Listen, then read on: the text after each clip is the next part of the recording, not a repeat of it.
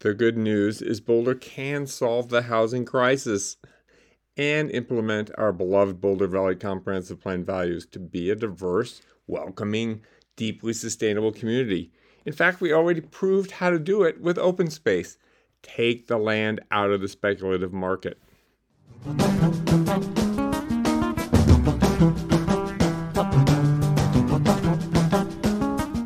This is a way for everyone to benefit from a new community model that really is a little bit like going back to the past when we had more mixed income communities and mixed age communities.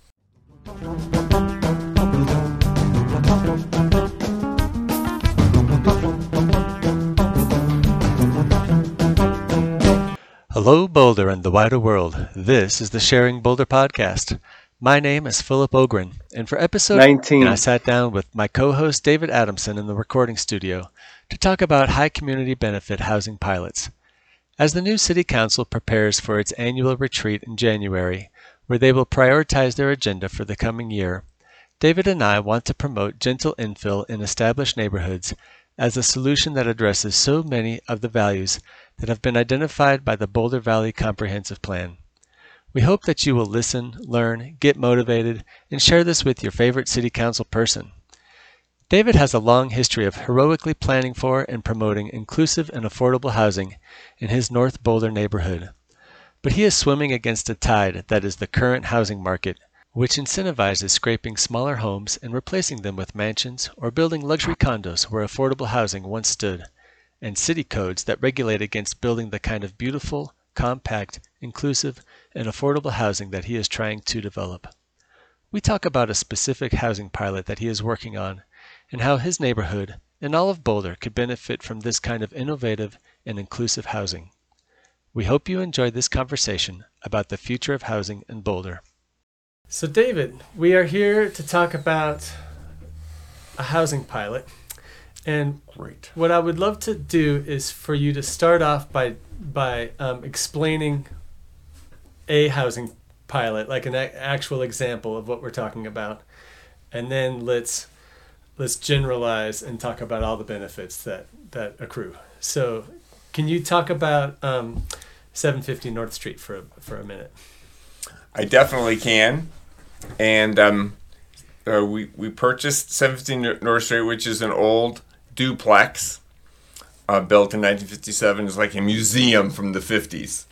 Nothing's been changed in it. It's been rental housing for a long, long time, with the idea of making it for sale housing, which we're really missing. And so the idea is to take this old duplex and turn it into something that retains the neighborhood character of this area, which is mostly people turning anything into like a McMansion, a 4,000, 5,000 square foot house. So, make it look mostly like that, but have it be affordable housing to a mix of incomes. Mm-hmm. 8 little condos in that form. And, we showed how you could put from 300 to 900 square feet. I mean, these are modest little condos, each with their own kitchen, was our original idea. And that those would be sold between 60% and 150% of area median income. That's like $40,000 for a single person to $150,000 for a single person. So, the middle, that's who it's for. It'd be sold to them. And those folks would own some cars together, and that would be in the price of it. Nice. So we're showing the rest of Boulder, hey, we can have more people, especially workers now, who are now commuting in, now creating pollution, now creating carbon emissions, now creating congestion on our streets. They could live right here. They could share some cars, and maybe some of the neighbors would also be able to share those cars. Yeah, if you sponsored a Colorado car share car, then they could actually run it Perhaps, I don't know. Well, and our idea was that we'd also be members of that car share. So we're trying to show those people buying. Because there's one just half a block away. There's just one at the Ostara Co-op, but we're also everyone wants great mobility. We're trying to make this a big improvement for everybody. So, but that's the basic idea. Transform what will become McMansions. I mean, unless we do, some of this mixed. Missing middle housing. It's not for everyone, but... No, I think that's a great point because the logical thing for you to do as an investor that has worked on this property is to go ahead and McMansionize it and go, like scrape it or rebuild it and sell it to the highest bidder, right? And, squeeze out as much profit as you can. And... That doesn't address any of the things that we care about in terms of community or climate crisis or racial justice or diversity. So I love this concept. I want to bring up the important issue of money because the way we're doing this has a great, we think will be a high market return for investors, which can include or could be only neighbors. Could be doing this, or the people who want to live there, they could develop it. And the point is, you're going to buy these dumpy old places that need to be improved, and what we're suggesting, make it really easy for people to just check off a few boxes. They want to do the thing we need, make it easy for them, but you're going to donate the land underneath the dumpy building to a community land trust, and that's another source of return.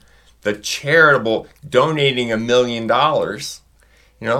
say you're 5 people, buy the thing for $1 million, you put $200,000 down, the 5 of you, each put $40,000 into it, or you can do, all different, which is what we did, all different levels. You get to make a big gift, and it saves you a lot on the taxes, whether you're a single investor or whether you're all those people. So that's the point, that we don't have to sacrifice making money to make our communities even better. Well, I love the notion of having market forces have the wind in our sails because really, like, market forces want to build a lot more housing. And so why should we set up a market where it's rigged towards only luxury condos and only scrapes for McMansionizing? Why don't we have a market that makes it attractive for people to invest in the kind of housing we need? I think that's... And arguably even more profitable for certain components of the fire, the finance, insurance, real estate, industry, which is arguably like our most vital industry in the U.S., architects get to design a lot of different things, and realtors get to sell more units. And so we got some local investors to do this thing, but I want to talk about the elephant in the room here, which is, well, what about the neighbors? What do they think about this? So they must be up in arms. They must hate it. Well, and obviously we're trying to address the car thing. Number one, that's people's hot button concern. Well, I'm never going to be able to park. Yeah. And, so we're showing you're going to have more people and not have that problem. So right now we're talking about a 10-unit cooperative housing unit. Do you want to just explain that real quick? Because... So it's a similar building, it's a similar scale building. Yeah. And we wanted to do the condo one because we think that's easier to sell, more replicable, more people can do that kind of thing. But we can build by right 10 co-ops in the city, and no one has built a new co-op, and no one has built a for-sale co-op. Right. So we're interested. Goose Creek Community Land Trust wants to open up this other front on affordable housing. More for sale, more mixed. So there's 10 shares. There's 11 shares. It has an ADU in the back. So that's one share, and then there's 10 bedrooms in the thing, and that's 10. So it's a total of 11. And so the reason I backtracked on this is because now you have 11 cars minimum. and the neighbors' perspectives, they're like 11, right? Right. So we don't need 11 more cars out there. Well, not to get too much into the weeds on that, but it's a very walkable neighborhood here. Yeah. The people are paying for that small fleet of electric cars. That's in their price. They have to buy it. Yeah. And the people who are going to buy it are the people who want to live like that. Totally. And so I live across the street, and I've got my own little, ruler that I'm, but yeah, it's just not a problem. It's really not a problem. It's so fun. What we're trying to show people is we're not asking anyone else to give up their car. We're not going to take their gun from their dead cold hand. We're not going to, it's going to make it easier for you, arguably less congestion for you. And maybe it's very cheap to use that kind of mobility. You just save money. It is. Doing that. And it's more fun, as you and I know. And the notion of having a car share out your front door. Or in your garage. That sounds amazing to me, because as someone who had this extended experiment where we went without a car raising a family for a couple of years. Our nearest car share was 2 miles away at the bottom of Table Mesa and Broadway. We had to take the bus down to get it or ride our bikes down to get it. So the notion that you step outside and drive a nice car that's maintained by somebody else, has car insurance and all that. Right. Oh, wonderful. Well, that's again, these changes are not for everyone. Yeah. These changes are things to see other people adopt. Maybe you can try some part of it. But the thing we want to talk about is, how did people around here think about this? And we've had quite a bit of time as we've wrestled. I love this pie chart to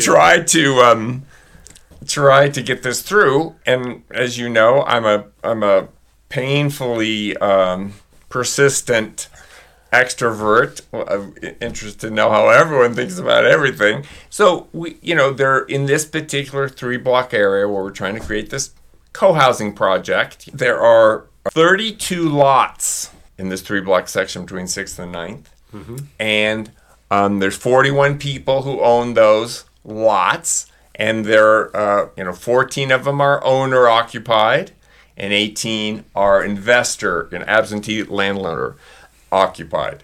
So we found, talking to people, that most people are, that sounds good. The majority of them, narrow majority, or they're for it, or they're unopposed. There's 16 people, they're like absentee landlords. You can't reach them. You try. If they were really concerned about it, they would be showing up. I mean, they've received information about it. And then the folks on either side of it, either model, the condo or the co-op, they were not in favor of it. They'd like to see, somewhat fewer people. And the whole point of our model was, this is the number of units you need to have if you wanted them to all be affordable across a range. Yeah, so you don't need to first get all the financing of some grant or some program in place before you can start. That's a great point. And that's what's important for people to know about this. This is not this traditional affordable housing financed through low-income tax credits, which is basically a way to provide incentive to wealthy people to invest in below-cost housing. That's what it is, and it's a great thing. But we're trying to create another model of housing, which is, let's have all housing, the whole housing industry meet our needs. And so, more broadly in the town, we're interested in seeing some luxury housing, not against luxury housing. I'm against all, 100% luxury housing for a building. Do we need to provide more housing for wealthy people? It just doesn't. So, but the model of having some wealthy people, and they subsidize the below cost units, because we want people to make money building this housing. That's how it has to work. Yep. And then the middle income housing can be produced for a profit. So it's a way to maybe have a low or no subsidy. That's a big point. But so here we're just trying to show that. So people, there's just two people who are vociferously. I mean, they're not even vociferous. I mean, they who wants a construction project next to them? That's part of it. Thanks. This is a key point. I want to thank the people in Samuel Hughes at Oxford University. Their model in Britain, they call it strong suburbs, but they suggest letting a whole street work. They need housing. They say, okay, you guys, how would you like to do it within these guidelines? We need this much housing. How do you want to do it? And they empower the renters.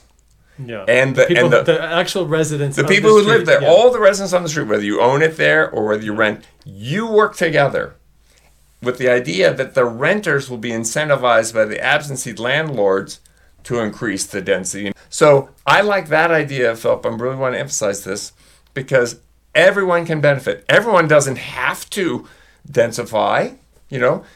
Maybe later they want to develop a unit and they keep living on their street. They've lived there for 30 years and now they want to downsize. They can have their nice unit. They can be set up for retirement. They have a cool house. They don't have to move. Yep. They can stay there. So I think this is people have been worried about, like this pie chart is about, well, you're going to build this thing and you're going to burden the rest of us. But, we want to give everyone the opportunity. And that's what the pilot is about, is a broad-based innovate for impact. Well, I think it's important to point out for this particular property that it's a huge parcel of land, right? It's like it goes all the way back to an alley. And when you walk through it, the notion of putting this 10-room housing structure, I think it'll be gorgeous and beautiful, and people will see it from the street. Right. And it's not out of scale or out of, right. It's 6,000 square feet. I mean, the city, when you really get down to it, the right-of-way is really big. I mean, the street and the right-of-way, people don't really understand that the city owns and controls a huge amount of land, like all in front of all of our houses. Point is, you can have housing in our current scale for now with the land prices that they are now. So we have a few things to cover still. So what do you need from City Council? We spent a lot of time with city attorneys, and the city uses the idea of a special ordinance to accomplish different things at different times. They're the legislative body of our government. And they can let it be so. We meet the land use description for this RMX1 zone. And back in 95, they took away a bunch of the density for this area. And that's why we have these triplexes and fourplexes, duplexes and everything in subdivided lots. But then they took that away. So we're basically asking to bring that back in a little bit different way, which would just allow flexibility in the number of units if you make most of it affordable permanently and share cars. And, you're building really nice new green solar powered buildings. So we're asking City Council to simply change the number of kitchens that would be allowed on that property, keeping everything else the same. So the scale, even the for this, setbacks. For this project, you'd like that's to right. that project. Everything else, that's what we want to do. Everything else is the same, but allow that flexibility with kitchens, and then you can have all different sizes of. It's not just for us doing this 1 6-block area. Maybe that's the pilot we ask for. I wanted a bigger area and have more people participate, but at least that 6-block area or a little bit bigger around here that makes sense.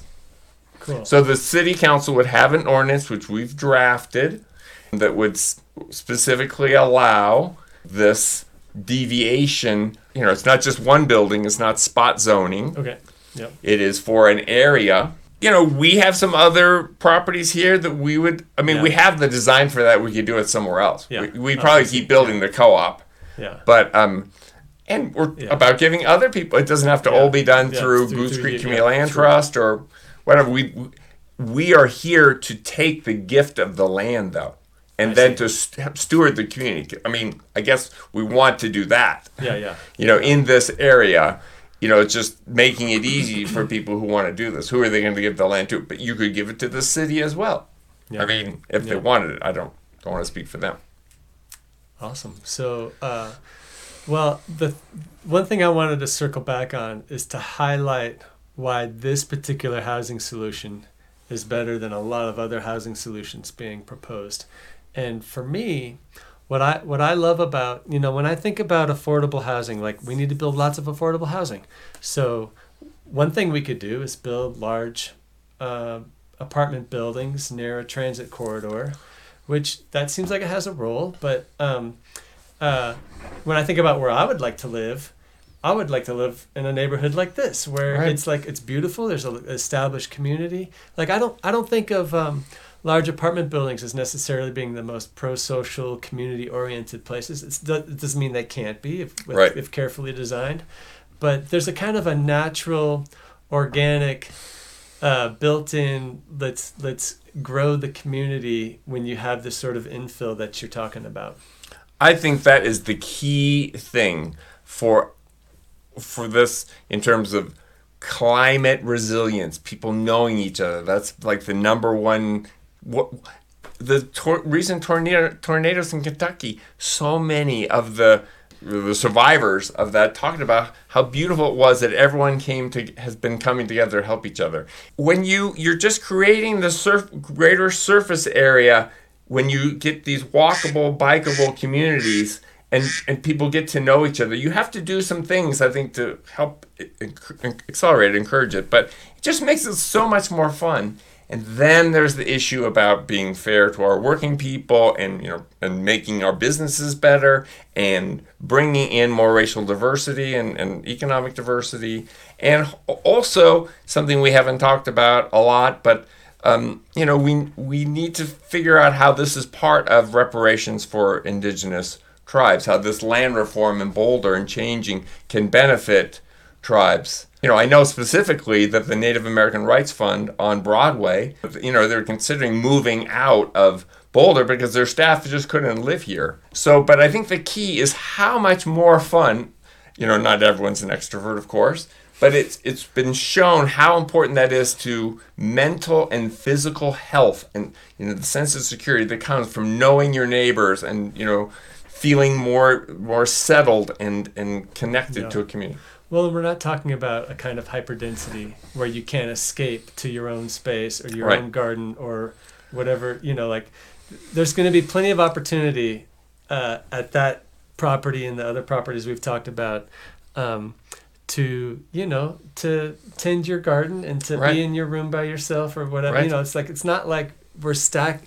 One of the complaints that always comes up is packing people in, like they're all breathing on each other, breathing on each other, sardines in a can, and Manhattan. Totally. We don't want Manhattan here. Well, I don't think we do, right? Yeah, that's right. We don't. I'm with you. Yeah, I'm with you too. No, I think we want, Copenhagen style density or Amsterdam. Well, and different kinds of, different varieties of it, and. But one of the things I'd like to point out that's so cool about this project is the location. So we are like 3 blocks from Broadway, and I don't know how many blocks from Pearl Street, but we're 10. Yeah, 10. So this is like, I'm trying to design my life around not having to own a car and not having to take up space with a car, and I want lots more people to have opportunities to live without cars and to be on North Street here with a shared car and with e-bikes. And this is our plan for the city, to make these, every neighborhood a 15-minute neighborhood that you can walk to, the key commercial areas. And right here around the Alpine Balsam project and the Community Plaza shopping area here, it's a very popular neighborhood because we've got trails. We've got the whole western edge of Boulder. It's a great trail system. We got North Boulder Park. We have a great commercial area. Casey Elementary School, a short walk to downtown. I mean, it's really a great example. And so we're just trying to get it on another trajectory from being completely luxury neighborhood. Well, and actually still in the process of moving in that direction, right? Like there's still houses being bought. Everything is going that way. And it's a good time to just put a plug in for our third episode on North Street, where we talked about the mansion that's going in over here and on 6th Street, the affordable apartments that got taken down and are being turned into $1.5 million condos, and the Balsam $2.5 to $3.3 million. And it just feels like such a rigged system when those things we've set up a market to incentivize all of that. And here you are trying to push against the tide and build beautiful housing but create the same thing, which is that the market would just naturally do this other thing. If it was allowed to. Yeah. If we I think you would still probably have to do something to de-incentivize luxury-only development. Sure. Because, again, we can build luxury into the projects, so it's because it can be helpful. But luxury only, it's creating more of a diversity desert. It's madness. It's madness in so many ways, and those people. I mean, those people. But those people. Those people who are like, made a lot of money or have a lot of money. I mean, definitely it takes all kinds. Yeah. But just those kind of those people, I think, would say, oh, that's kind of boring too. I mean, just all wealthy people. That's could be more fun. All right. Well, is that a wrap? I mean, do we have more to say about this awesome pilot project? Well, again, I think it's a very exciting one. As a co-op, we're so excited to build Boulder's first new build and new for sale co-op. It's $250,000 or so per share. It's $1,800 a month. That includes the mortgage, the cars, the utilities. It's just a great way for younger people or downsizing people. We're just very excited to see who is interested in that. And I think it's a great way for people to get into for sale housing in Boulder, which is, now it's totally collapsed. There's no for sale housing that middle income people, working people can access. Yeah. We were talking earlier about just sort of like thinking about the weight of the climate crisis and how we all kind of feel some despair of this race we have to the cliff, where it seems like nobody's really wants to step out and put their foot on the gravel to slow this car crash. To me, I get a lot of hope from the possibility of us coming together, building great neighborhoods, beautiful neighborhoods that are socially connected and green for the climate and produce food, and diverse. That's the thing that gives me hope and optimism in all this, is that we can, it's too bad that we've burned so much fossil fuel building suburbia, but it also taught us that humans don't thrive in that environment, even if there wasn't a climate crisis. It's just like a horrible structure to live in, right? So we're gonna build beautiful neighborhoods. Some people like it. Some people like it, but I think at the end of the day, a lot of people are suffering from feeling isolated.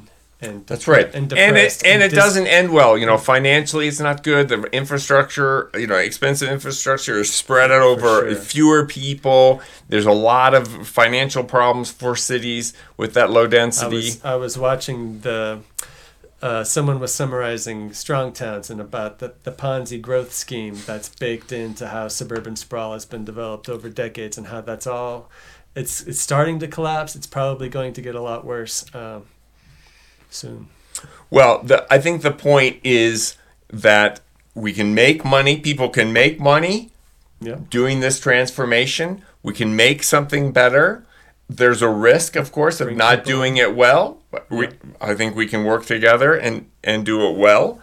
And just to build on what you said, action is a great antidote to despair. and depression. And we who can do something want to show young people that we can work together and take action, and let's get together and work on it. And I was really inspired by some climate activists talking about the millennial despair of the despair of millennial writers looking at the current situation, and it was just super well done. Yeah. So what was the episode? Well, it's from the political scene, and Daniel Sherrill, one of the writers, just shared that while it's depressing to look at the huge obstacle we have to go to keep from going over 1.5 degrees C, and all the millions of people that die with each tenth of a degree between 1.5 and 3, which is the current arc, or it could be higher in my opinion. But the point is, he's dedicating his life. It's a huge task, each tenth of a degree, which means millions of people. But what better thing could you do with your life than to work together with people who you care about, who you're all sharing this vision of a world where everyone matters. Yeah. And how beautiful that is. Well, that's one of the things that he said that really stood out to me in terms of thinking about this hope and despair and whether or not we can keep our shit together to make positive changes. Just that fact that when you step into that fight, you meet the other people that are also in the fight. That's right. And community, more community. What better way to spend your life than to spend your life with those people who are also in on it? So, and Greta Thunberg also talks about that in her speech to the UN. Anyway, just about how many people don't really know. They don't really get it. They didn't listen to Daniel Sherrill. They didn't get infused with the beauty of being connected with other people. And I would just like to bring up my Dutch friend that I taught, this older Dutch lady who grew up in Amsterdam in 1944. And she talked about, because the Nazis tried to starve them, but there had been so much resistance in Holland to the Nazi occupation. And she said there was no more beautiful time in her life, she was a teenager then, with how creative they were, how they worked together to help each other and feed each other and occupy their time and learn, etc. And I was really, it's always stuck with me that times can be difficult, and no one, wants to wish difficult times on anyone, but there are going to be difficult times. We have difficult times ahead of us. And we can rise, and we can benefit from working together to meet that challenge. Yeah. Amen.